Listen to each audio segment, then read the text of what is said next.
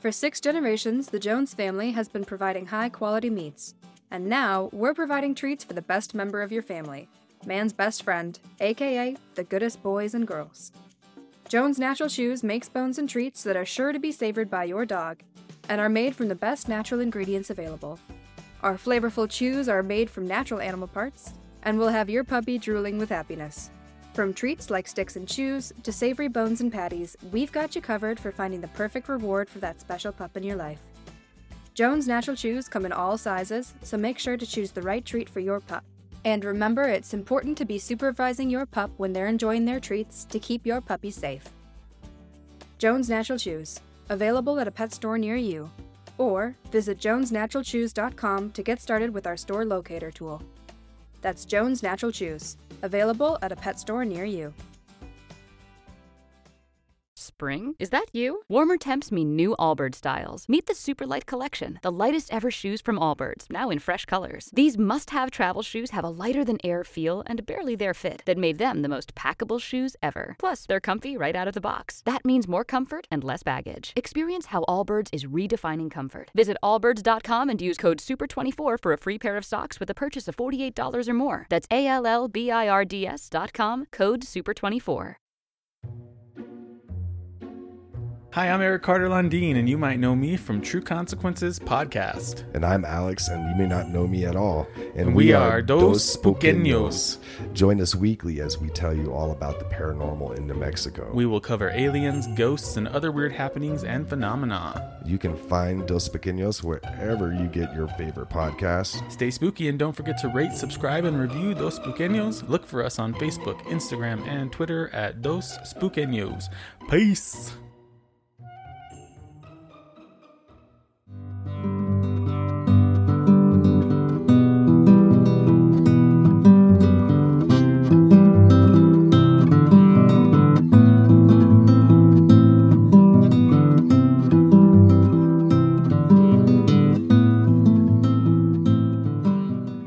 Welcome, friends, to another exciting episode of Lucky Charms Unplugged. I'm starting with a disclaimer.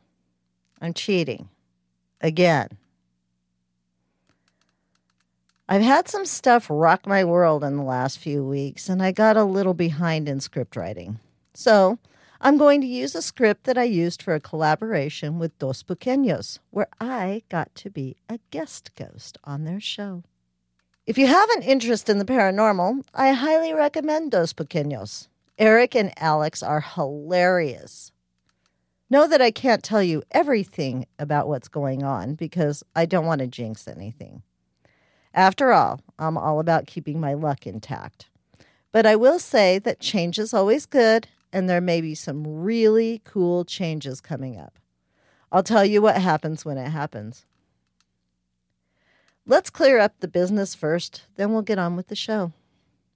If you like the show, please head on over to iTunes to rate and review. You can subscribe to the show right now, right where you're listening. Do that so you can receive notifications every time a new show drops.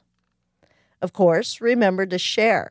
The more attention I get, the more shows I can drop. If you really like the show, head over to Patreon so you can subscribe there. I have perks lined out for every donation level. All levels get ad-free content, stickers, and some hilarious outtakes.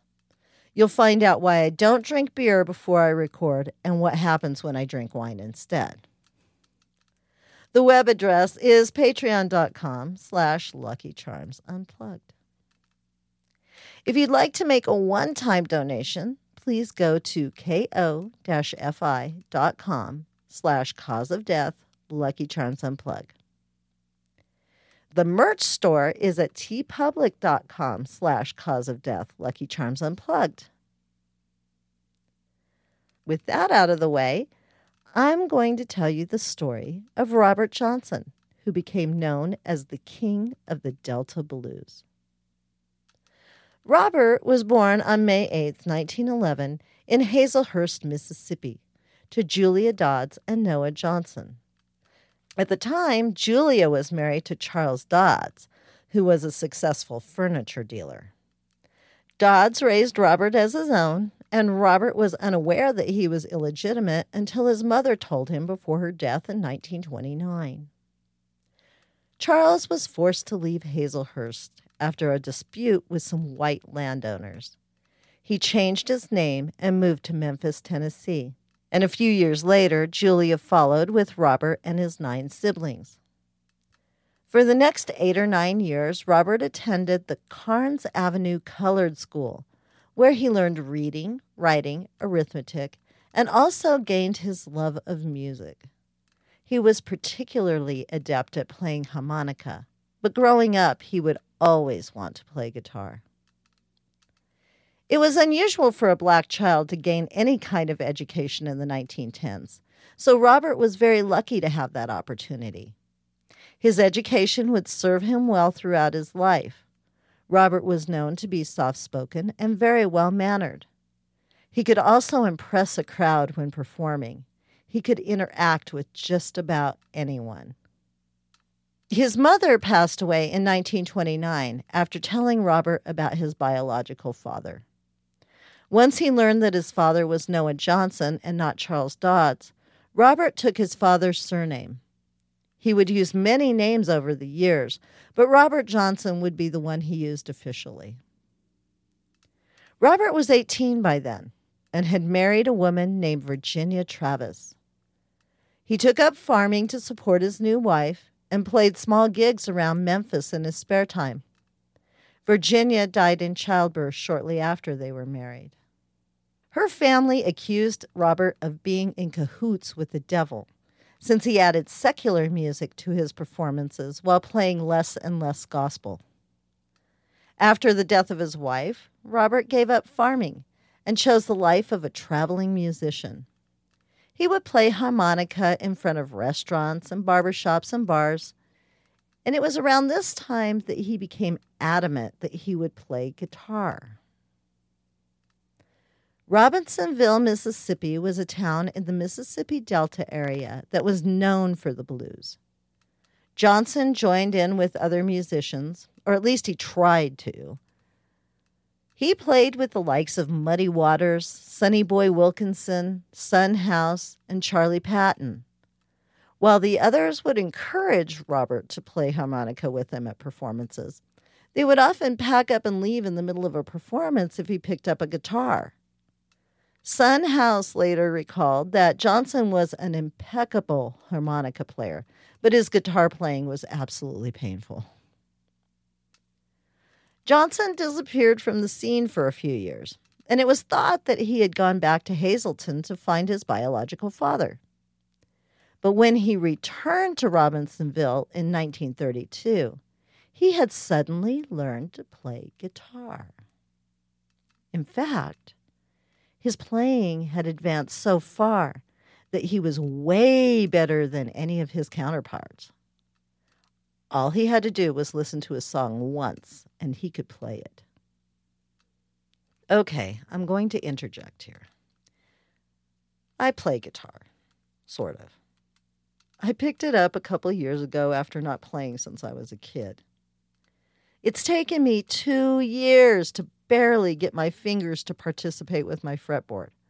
So for Robert Johnson to go from painful to perfect in a couple of years, that took some doing. Well, as legend would have it, Robert Johnson made a deal with the devil so that he could become the king of the Delta Blues. This happened in October of 1930 at the crossroads of Highways 49 and 61. Robert showed up to this spot at midnight on that October night, and he was met there by a very large, barrel-chested black man. When the man said to Johnson, "You're late, Robert Johnson," Johnson replied, "Well, maybe not." He played a song on his guitar, then he handed the guitar to the devil. The devil tuned the guitar, played a couple of songs, and handed it back to Johnson. Then he told Johnson to play. Johnson played like he had never played before.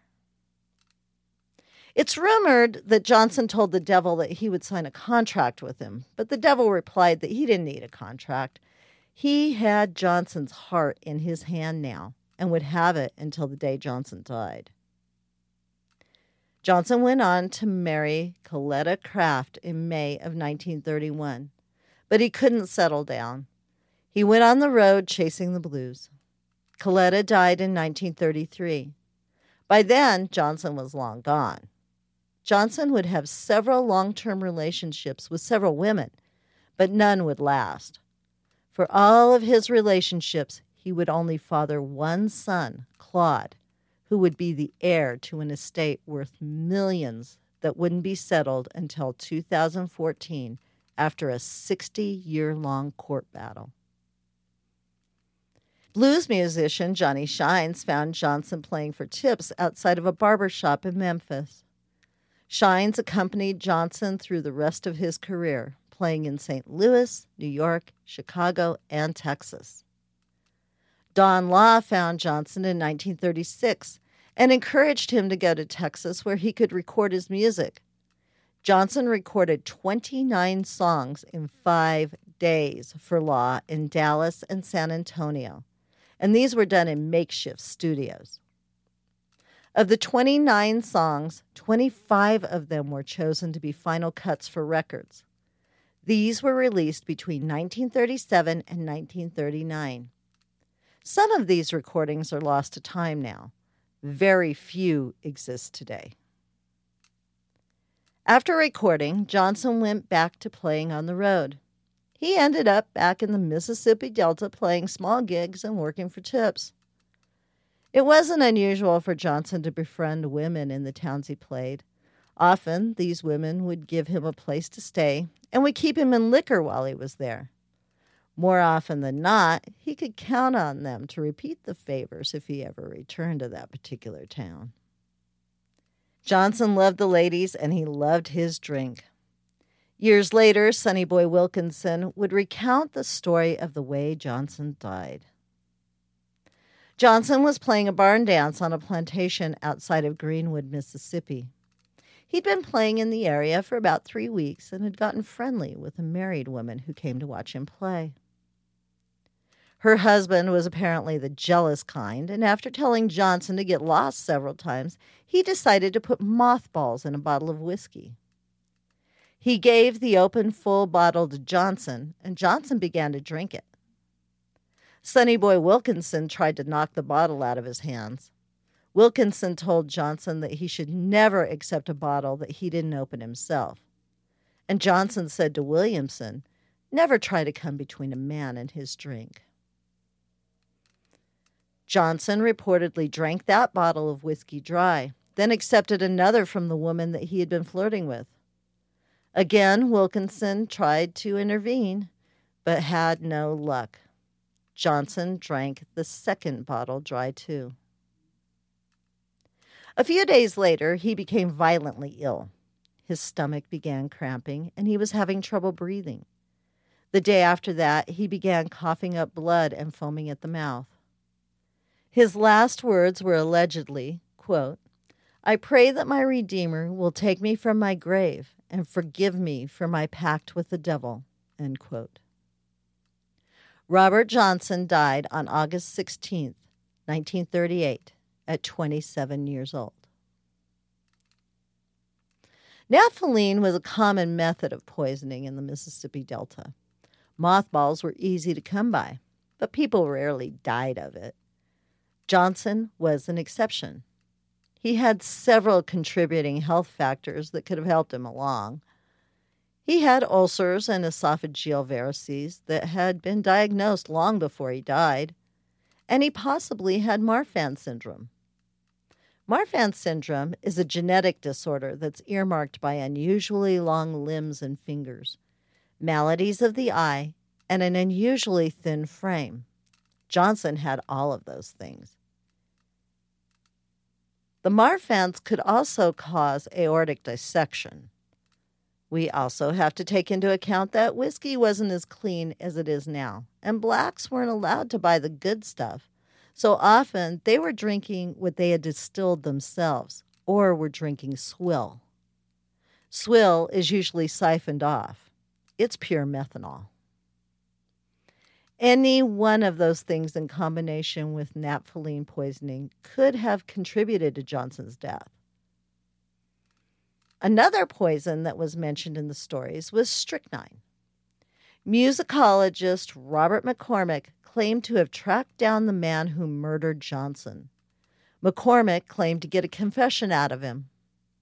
He later recounted that the man had said that he had used strychnine to poison Johnson. McCormick never revealed the name of the man. The difference in poisons is rather important. Naphthalene rarely kills people, but strychnine kills fairly quickly, within a few hours. Johnson was around for days after the poisoning. So I lean more toward naphthalene or methanol poisoning. There was no formal autopsy done on the body after Johnson died. He was taken to the coroner's office and was reportedly buried in a potter's field. He died penniless and unknown. Years later, a note was found written on the back of his death certificate. It said that the coroner had talked with a, quote, Negro woman, end quote, who attended the dance, and that he also talked with a white plantation owner. It was the plantation owner's opinion that Johnson had died of syphilis. The plantation owner also stated that he didn't call a doctor for Johnson because Johnson didn't work on the plantation. So he didn't feel that it was his responsibility to pay for Johnson's medical care. The final resting place of Robert Johnson is unknown, but there are 3 grave markers in 3 cemeteries in the area around Greenwood. Today, there are markers in all 3 stating that these are possible locations of the final resting place of the King of the Delta Blues. A few months after his death, John Hammond went looking for Johnson. He wanted him to play a gig at Carnegie Hall. He hadn't known that Johnson was dead. In 1941, musicologist Alan Lomax went to Mississippi to see if he could record Johnson's work. He was shocked to find that Johnson had died 3 years before. An anthology of his work was released by Columbia Records in 1961, and this is when Robert Johnson would gain notoriety as the King of the Delta Blues. He would go on to influence many musicians over the years. The story really doesn't end there, though. Of the 25 recordings and outtakes that Johnson had recorded back in 1935, all of them were originals, and 6 of those originals told of dealings with the devil. The one that became best known was Crossroads Blues. Several bands covered that song, and all of them suffered the consequences for telling the story of how Johnson met up with the devil that October night in 1930. It became known as the Crossroads Curse. Eric Clapton and Cream recorded Crossroads Blues for their 1968 album, Wheels of Fire. Shortly after recording Wheels of Fire, the band broke up, and Eric Clapton found himself in the throes of heroin addiction. By 1970, Clapton had started a solo career. A few years later, he kicked heroin and began to put his life together. On March 20th, 1991, Clapton's 4-year-old son Connor fell from the balcony of an apartment building in New York City. Eric Clapton didn't perform again for several years. The Allman Brothers added their cover version of Crossroads Blues to their live shows in the early 70s. Duane Allman died in a motorcycle accident on October 29, 1971. He died at a crossroads outside of Macon, Georgia. On November 11, 1972, Allman Brothers bassist Barry Oakley died less than a mile from the same crossroads that Duane Allman had died at a year earlier. He also died in a motorcycle accident. Shortly after that, the band stopped playing Crossroads Blues. and Greg Allman is said to have tried to reverse the curse by writing Melissa. The song refers to a crossroads. Quote, "Crossroads, will you ever let him go? Or will you hide a dead man's ghost?" End quote. But wait, there's more. In 1975, Lynyrd Skynyrd added a live cover of Crossroads Blues to their concerts. At that point, they were at the height of their career. They had chartered a Convair CV240 so that they could get to a gig faster.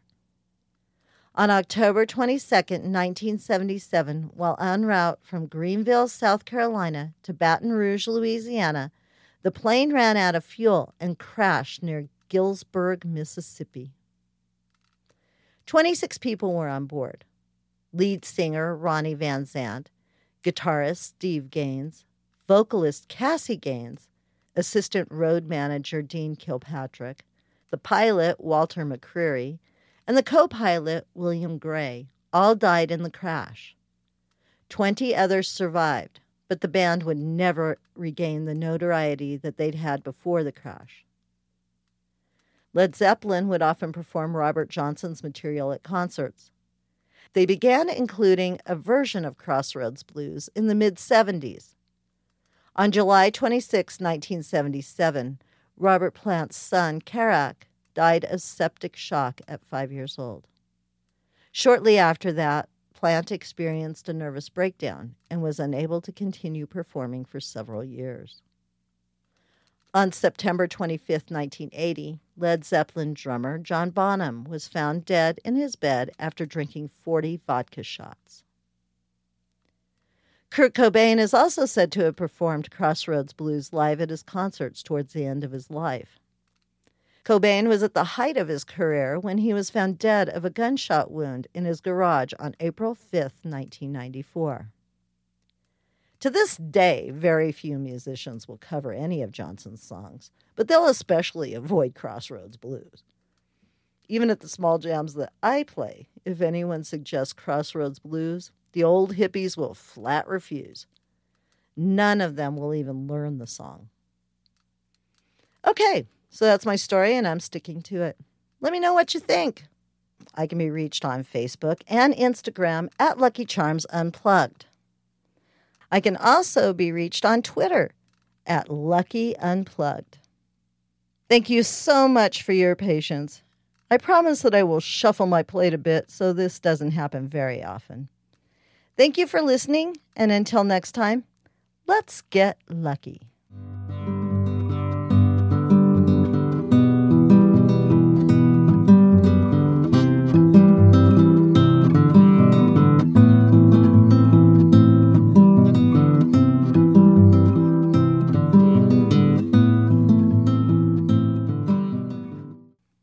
Lucky Land Casino, asking people, what's the weirdest place you've gotten lucky? Lucky? In line at the deli, I guess? Aha, in my dentist's office. More than once, actually. Do I have to say? Yes, you do. In the car before my kids' PTA meeting. Really? Yes. Excuse me, what's the weirdest place you've gotten lucky? I never win and tell. Well, there you have it. You can get lucky anywhere, playing at LuckyLandSlots.com. Play for free right now. Are you feeling lucky? No purchase necessary. Void where prohibited by law. 18+. Terms and conditions apply. See website for details. With the Lucky Land Slots, you can get lucky just about anywhere. This is your captain speaking. We've got clear runway and the weather's fine, but we're just going to circle up here a while and get lucky. No, nothing like that. It's just these cash prizes add up quick. So I suggest you sit back, keep your tray table upright, and start getting lucky. Play for free at LuckyLandSlots.com. Are you feeling lucky? No purchase necessary. Void where prohibited by law. 18+ terms and conditions apply. See website for details.